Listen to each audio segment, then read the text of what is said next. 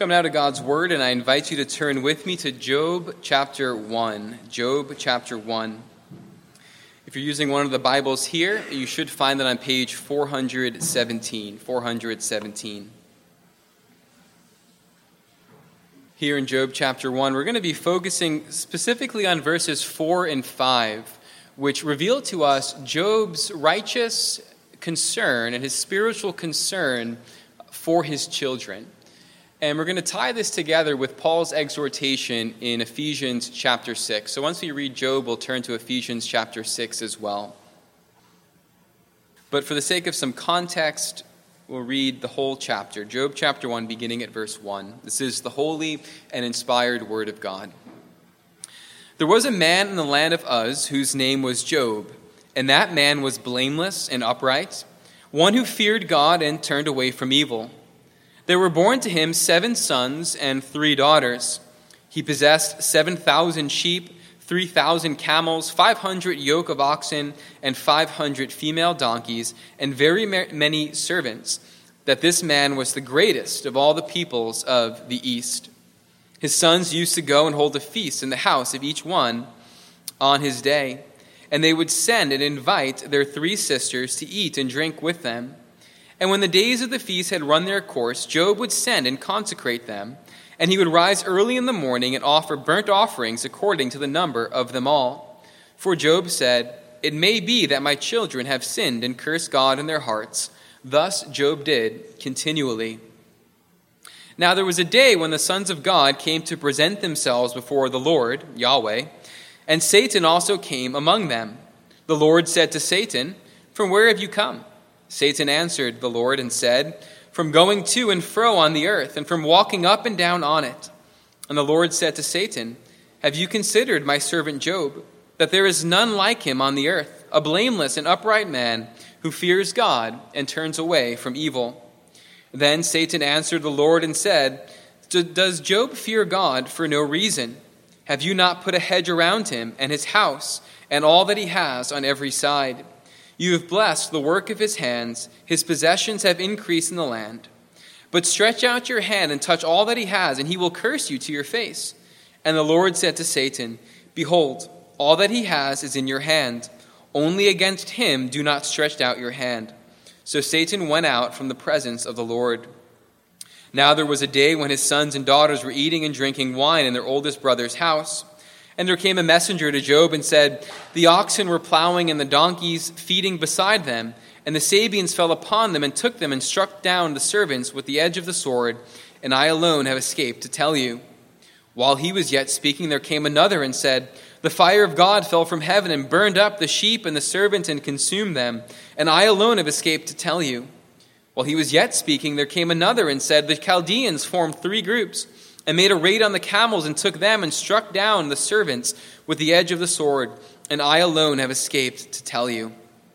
While he was yet speaking, there came another and said, "Your sons and daughters were eating and drinking wine in their oldest brother's house, and behold, a great wind came across the wilderness and struck the 4 corners of the house, and it fell upon the young people, and they are dead, and I alone have escaped to tell you."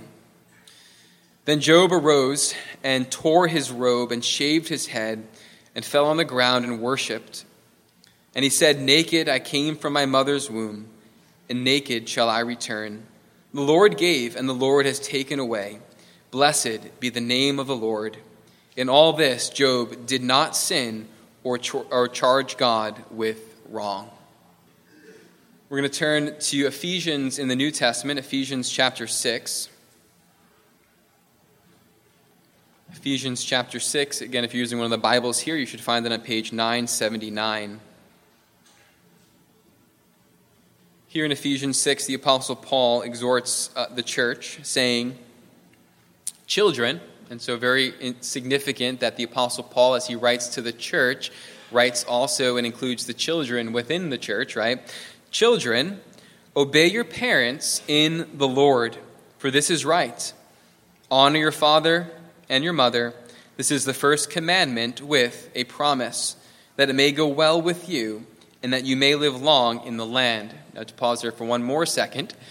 The fact that the Apostle Paul is speaking of what belonged to the Old Covenant as now applicable to the church and to the children in the New Covenant further supports the claim and the biblical idea that children, just as they were in the Old Covenant, so in the New, are included within the covenant community. Finally, verse 4 of chapter 6, "Fathers, do not provoke your children to anger, but bring them up in the discipline and instruction of the Lord." So far from God's holy word. Dear congregation of our Lord Jesus Christ, as we have just witnessed the baptism of Marco and are reminded of God's covenant promise to our children, we find in Job a wonderful example of a father who took spiritual concern and care for his children before the Lord. And we see this reflected in Job chapter 1, especially verses 4 through 5. And while we won't have a ton of time to discuss everything, and in many ways the point of Job is much deeper than what we're going to get at here, we still see again reflected here a righteous concern of Job, because Job, as the text opens up, is characterized as a man, verse 1, who was blameless and upright, one who feared God and turned away from evil. And it's quite interesting and telling that the way in which the author of this book depicts Job's righteousness, his blamelessness, is in respect to the way he dealt with his children before the Lord. Right? Out of all the things that he could have pointed to about Job, he highlights the way in which Job had a spiritual concern for his children, even a kind of heavenly mindedness, as he understood that what was most important for them was not the enjoyment of these feasts that they were holding every week, though they could enjoy them, but most important was his children's relationship with the Lord. And so it's this idea that we want to explore, and I think Paul even gives us further exhortation regarding in Ephesians chapter 6, when he says that fathers are not to provoke their children to wrath or anger, but to raise them in the fear and admonition of the Lord. And so we'll consider these two things. But first we want to think about Job just in general. Who was Job?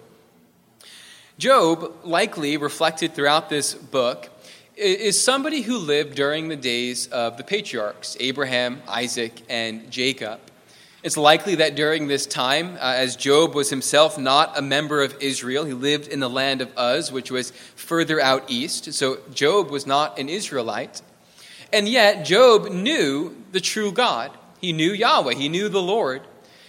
And he recognized also in the fact that he gives sacrifices on behalf of his children, that in order for their sins to be forgiven, Job understood that a sacrifice must be given, that blood must be shed, that there is no forgiveness of sins apart from blood. And so Job, while outside of, in a sense, the covenant community, outside of the land of promise with Abraham, Isaac, and Jacob, where God reveals himself all the more clearly, Job is still one who feared the Lord. He had a sense of true religion as he worshiped the one true and living God. So during the days of the patriarchs, Abraham, Isaac, and Jacob, we can recall that there was no centralized system or place where sacrifices were given, right? The tabernacle had not yet been set up. The priesthood had not yet been established as it would during the days of Moses. And so what we find Job functioning here as is a kind of priest of his household, a priest of his household offering up sacrifices on behalf of his children. And one of the key things that we see about Job is the fact that he feared the Lord. He feared the Lord, as it tells us in chapter 1, verse 1, right? One who feared God and turned away from evil. Now, the fear of the Lord is a kind of stock phrase that is used all throughout the wisdom literature in the Bible. From Job, Proverbs, Psalms, Song of Songs, right? In all of these books of wisdom, Ecclesiastes as well, in all these books of wisdom, we see this phrase over and over again, the fear of the Lord. And the question becomes, well, what then is the fear of the Lord? Often I think it's depicted, and I don't think this is wrong, but I think it's a bit deeper as we're going to get at, but often the fear of the Lord is depicted as a fear of offending God or a fear of ever being apart from God. And of course, that certainly belongs to the fear of the Lord. But I think more deeply, the fear of the Lord has to do, as it's used, as you kind of can trace, and we don't have the time to do so, but all of its uses in the wisdom literature in Scripture, that all of the instances have to do with a sense of renouncing any sense of self-sufficiency and then positively entrusting myself to God, to His wisdom, and to His ways. Right? It's denouncing a sense of self-sufficiency and autonomy, thinking that I am God, that what I think is true is ultimate. Right? It's denouncing that. It's rejecting that, just as Job rejected that. And then positively, it's saying, okay, as I've renounced myself as the source of all truth and wisdom, I am now going to entrust myself wholly and completely to God and God alone, because He alone is God. His wisdom is right. His ways are just. And so when the fear of the Lord is spoken of throughout the Bible, it's often referred to in this sense, not trusting in myself, but trusting in the Lord. Proverbs discusses this and gives us a picture of this. In Proverbs chapter 3, you get kind of a working definition of the fear of the Lord. Here in Proverbs chapter 3, verse 5, it says, "Trust in the Lord with all your heart, and do not lean on your own understanding." That is what it means to fear the Lord. I am not leaning on my understanding, relying upon it, trusting in it, but instead I am trusting in the Lord. In all your ways acknowledge Him, and He will make straight your paths. Be not wise in your own eyes. Fear the Lord, and turn away from evil. Right? These are the exact attributes that are ascribed to Job. He feared the Lord and turned away from evil. And therefore, what that meant was that he was not wise in his own eyes. Again, that's very much at the heart of fallen man, right? Being wise in our own eyes. The fear of the Lord, then, is a response to that of true religion, where it's not myself at the center of the universe and my ways and my thoughts and my opinions being ultimate, but instead I acknowledge God at the center of the universe. His ways, His truths are ultimate. Be not wise in your own eyes, fear the Lord, and turn away from evil. And so, what we see Job then acting as he carries out a life in the fear of the Lord, turning away from evil, is that it plays itself out in Job's life in terms of a kind of heavenly mindedness. A heavenly mindedness. And this is all the more incredible because during the Old Testament times, like Job's day, there was a big emphasis on the externals, things you could touch and possess, right? Even highlights the fact that he had great possessions, greater than any other person in the East, right? Job had everything.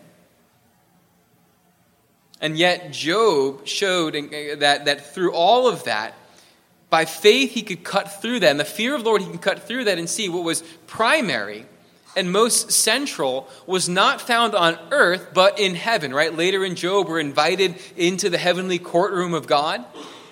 And Job recognizes then what is of most significance for him and his family is not just earthly possessions, but what was most significant for his family was their relationship with the God of heaven. The fear of the Lord in Job led to a heavenly mindedness in all of Job's actions. And so as parents, reflected in Job, and even reflecting part of Paul's exhortation later in Ephesians 6, our primary concern, now not to the negligence of this, but our primary concern for our children is not their success in this world, though we may desire it and set them up for that. But ultimately, our greatest desire as we live out in the fear of the Lord is their relationship with God. It's a spiritual concern for our children. Job, in many ways, is setting the priority here for us. And he shows us what is most important for parents regarding their children, but what is of most importance for the Christian life in general, right? So it's not just an exhortation to parents to be heavenly minded, but to all of us. And so Job reflects the fear of the Lord. And we might ask the question, well, where does this heavenly mindedness, this fear of the Lord come from in Job? Do we, as we reflect on Job's character and the way in which he lived out the fear of the Lord in his life with respect to his family, do we just simply raise up Job and say, be like Job? Well, of course not. We recognize that what inspired Job was nothing less than the very Spirit of Jesus Christ. It's Christ at work in the heart of Job, leading him to make these considerations. It's Christ who is at work. S.G. de Graaf, who has a wonderful 4-volume set called Promise and Deliverance, where he walks through the whole Bible, was intended for Sunday school teachers to show how Christ is at work in the whole Bible, and that the Old Testament is not just a bunch of moral stories, but it's meant to point us to the gospel of Jesus Christ. And so regarding Job, S.G. de Graaf says this. He says, "Of course, Job was a sinful man, and his love for God did not originate in his own heart. There has only been one man who loved God fully for his own sake and did not betray his love for God, even when he was left completely to himself. That man, of course, was the Lord Jesus Christ, who emerged from his supreme suffering victorious. Christ gives his Spirit to all who belong to him, and that Spirit was already in Job. It was through that Spirit that Job was able to win the victory, because the same Spirit lives in us. We too can win the victory in the greatest trials and temptations of our lives." And so something important to see here in general about how we read the Old Testament, that we see Christ in the Old Testament not just in terms of types and shadows of saying, well, this person points to Christ, but of also seeing Christ at work by his Spirit already in the Old Testament, inspiring his servants, even a servant like Job. And he inspires his servants like Job by his very same Spirit, the same Spirit that Christ demonstrated and lived by, a spirit of love toward God.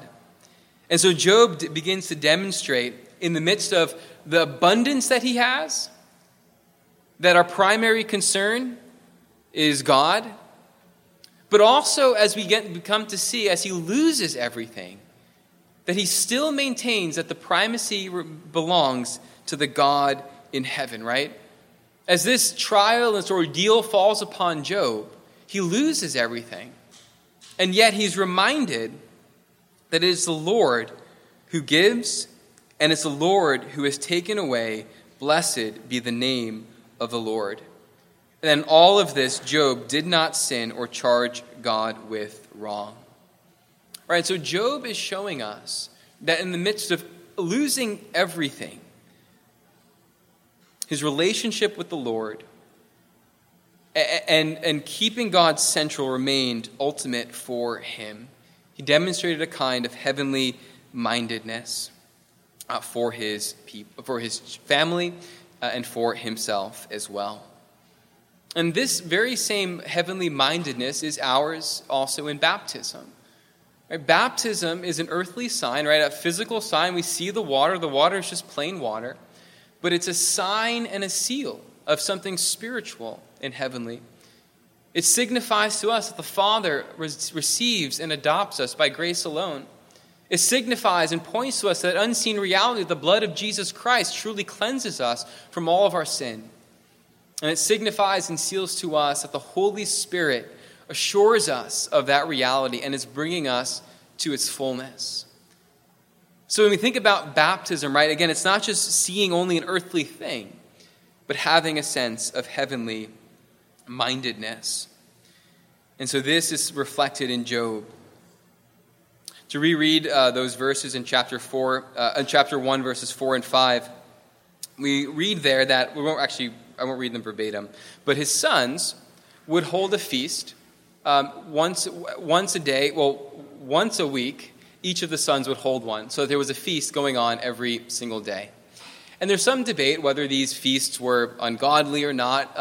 Seemingly reflected in the text that they were fine feasts. They were just enjoying the bounty that the Lord had blessed them with. And yet Job, in verse 5, says that he would get up early every morning after the feast took place, and he would offer burnt offerings according to the number of them all. For Job said, "It may be that my children have sinned and cursed God in their hearts." Thus Job did continually. And so in the remainder of the sermon, I want us just then to think about, right, we've been reflecting already on Job's heavenly mindedness, the fear of the Lord for his children, for his family, and how that's often also reflected in baptism. And now I want to reflect just on a few things that Job teaches us as we live this thing out. And the first thing that Job teaches us is that our love for our children should not merely be for our children's sake, but for God's sake as well. Our love for our children should not just merely be for our own sake and for our children's sake, but for God's sake. S.G. de Graaf again said that Job loved the Lord above all else, and therefore he thought how terrible it would be if his children did not fear the Lord, for God ought to be served by all men, and this was Job's struggle. This is what he did constantly, day after day. And this is the same exhortation that the Apostle Paul gives in Ephesians chapter 6. Again, fathers, do not provoke your children to anger, but bring them up in the discipline and fear of the Lord. At the heart of that command is a spiritual concern for your children and for the children of this congregation. John Chrysostom was an early church father, a little bit after the early church fathers, but Chrysostom meaning golden mouth. He was a great preacher in the early church. And in commenting on this passage, he had said this. He'd said that parents are never to deem it unnecessary that their children be diligent hearers of the divine scriptures. He's saying at the heart of this commandment is that fathers and parents make their children to know and to cherish and to encounter God's word. He goes on to say, it is of all things necessary to be acquainted with the lessons derived from the word of God, but especially for children. For theirs is an age full of folly. You might want to one-up Chrysostom with our own age full of folly as well.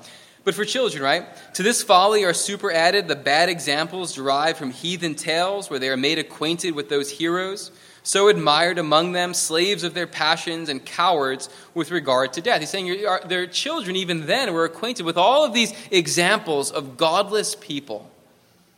Slaves of their passions, cowards with regard to death.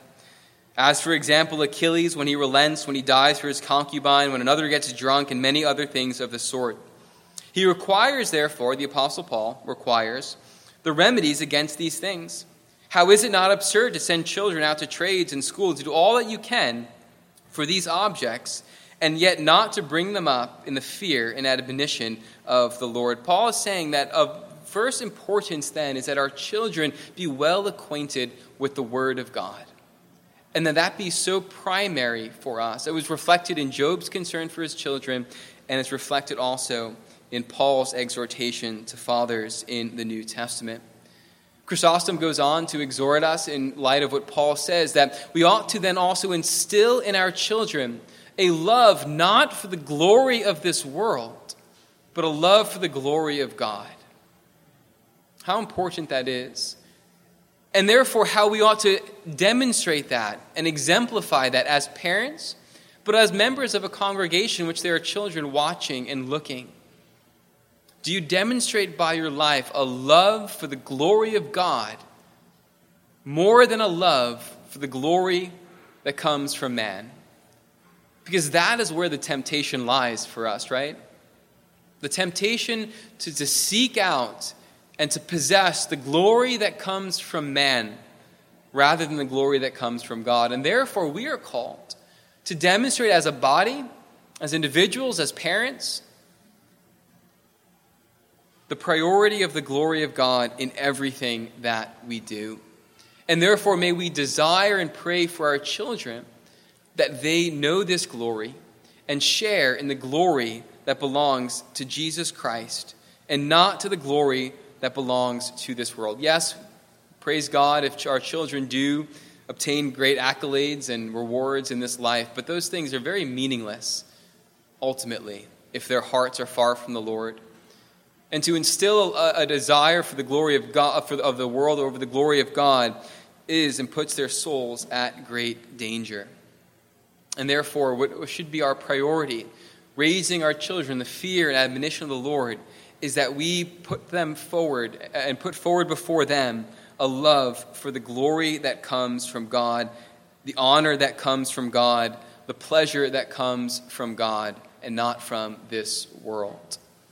That's the basic concern that Paul is expressing, and that's what Chrysostom picked up, and I think that's also reflected in Job himself. And therefore, as we pull back and come to a conclusion here, right, Job's concern for his children, again, is very telling, as it depicts for us his blamelessness, his uprightness, his fear of God. And his concern for them in the midst of all the abundance at that time was their relationship with God, and that ought to cut through things for us as well, simplify things. Whereas many things can pull us in various directions, what is of most importance is our relationship with the Lord. And therefore, for ourselves, we run and flee to Christ, that we might be right with God, that through his blood we might have a right relationship with the Lord and be saved. And that as we raise our children within the context of the covenant, as Marco grows up, as Mateo grows up, and all the covenant children of this congregation grow, our desire for them is that they seek out and they themselves desire more than anything the glory that comes not from the world, but from God. Because it's that glory that alone is everlasting. The glory of the world will fade. The praise of men will one day quiet down. But the glory that comes from God and the singing that God will have over his people will be from everlasting to everlasting. And therefore, in the fear of the Lord, let us also go forth with a heavenly mindedness, with our minds set upon Christ there. And as we bring our children before the Lord in prayer as well each day, that they too might set their minds, their affections, their whole lives upon Christ who is in heaven. Amen. Let's pray. Our Heavenly Father, Lord, we know that we're often prone to wander and our hearts often are led astray. And so we thank you for the reminder that we have here in Job, one inspired by the Spirit of Christ. And so even as we have been filled with the Spirit of Christ, may our minds be set on heavenly things. May we keep what is central, may we keep that in a central place. And may our priority also be the glory of the Lord. And so, Father, we pray that you would bless then our children, that they too might desire your glory above all else, and that they would sing your praises and love you and grow in grace and in knowledge. We pray in Jesus' name. Amen.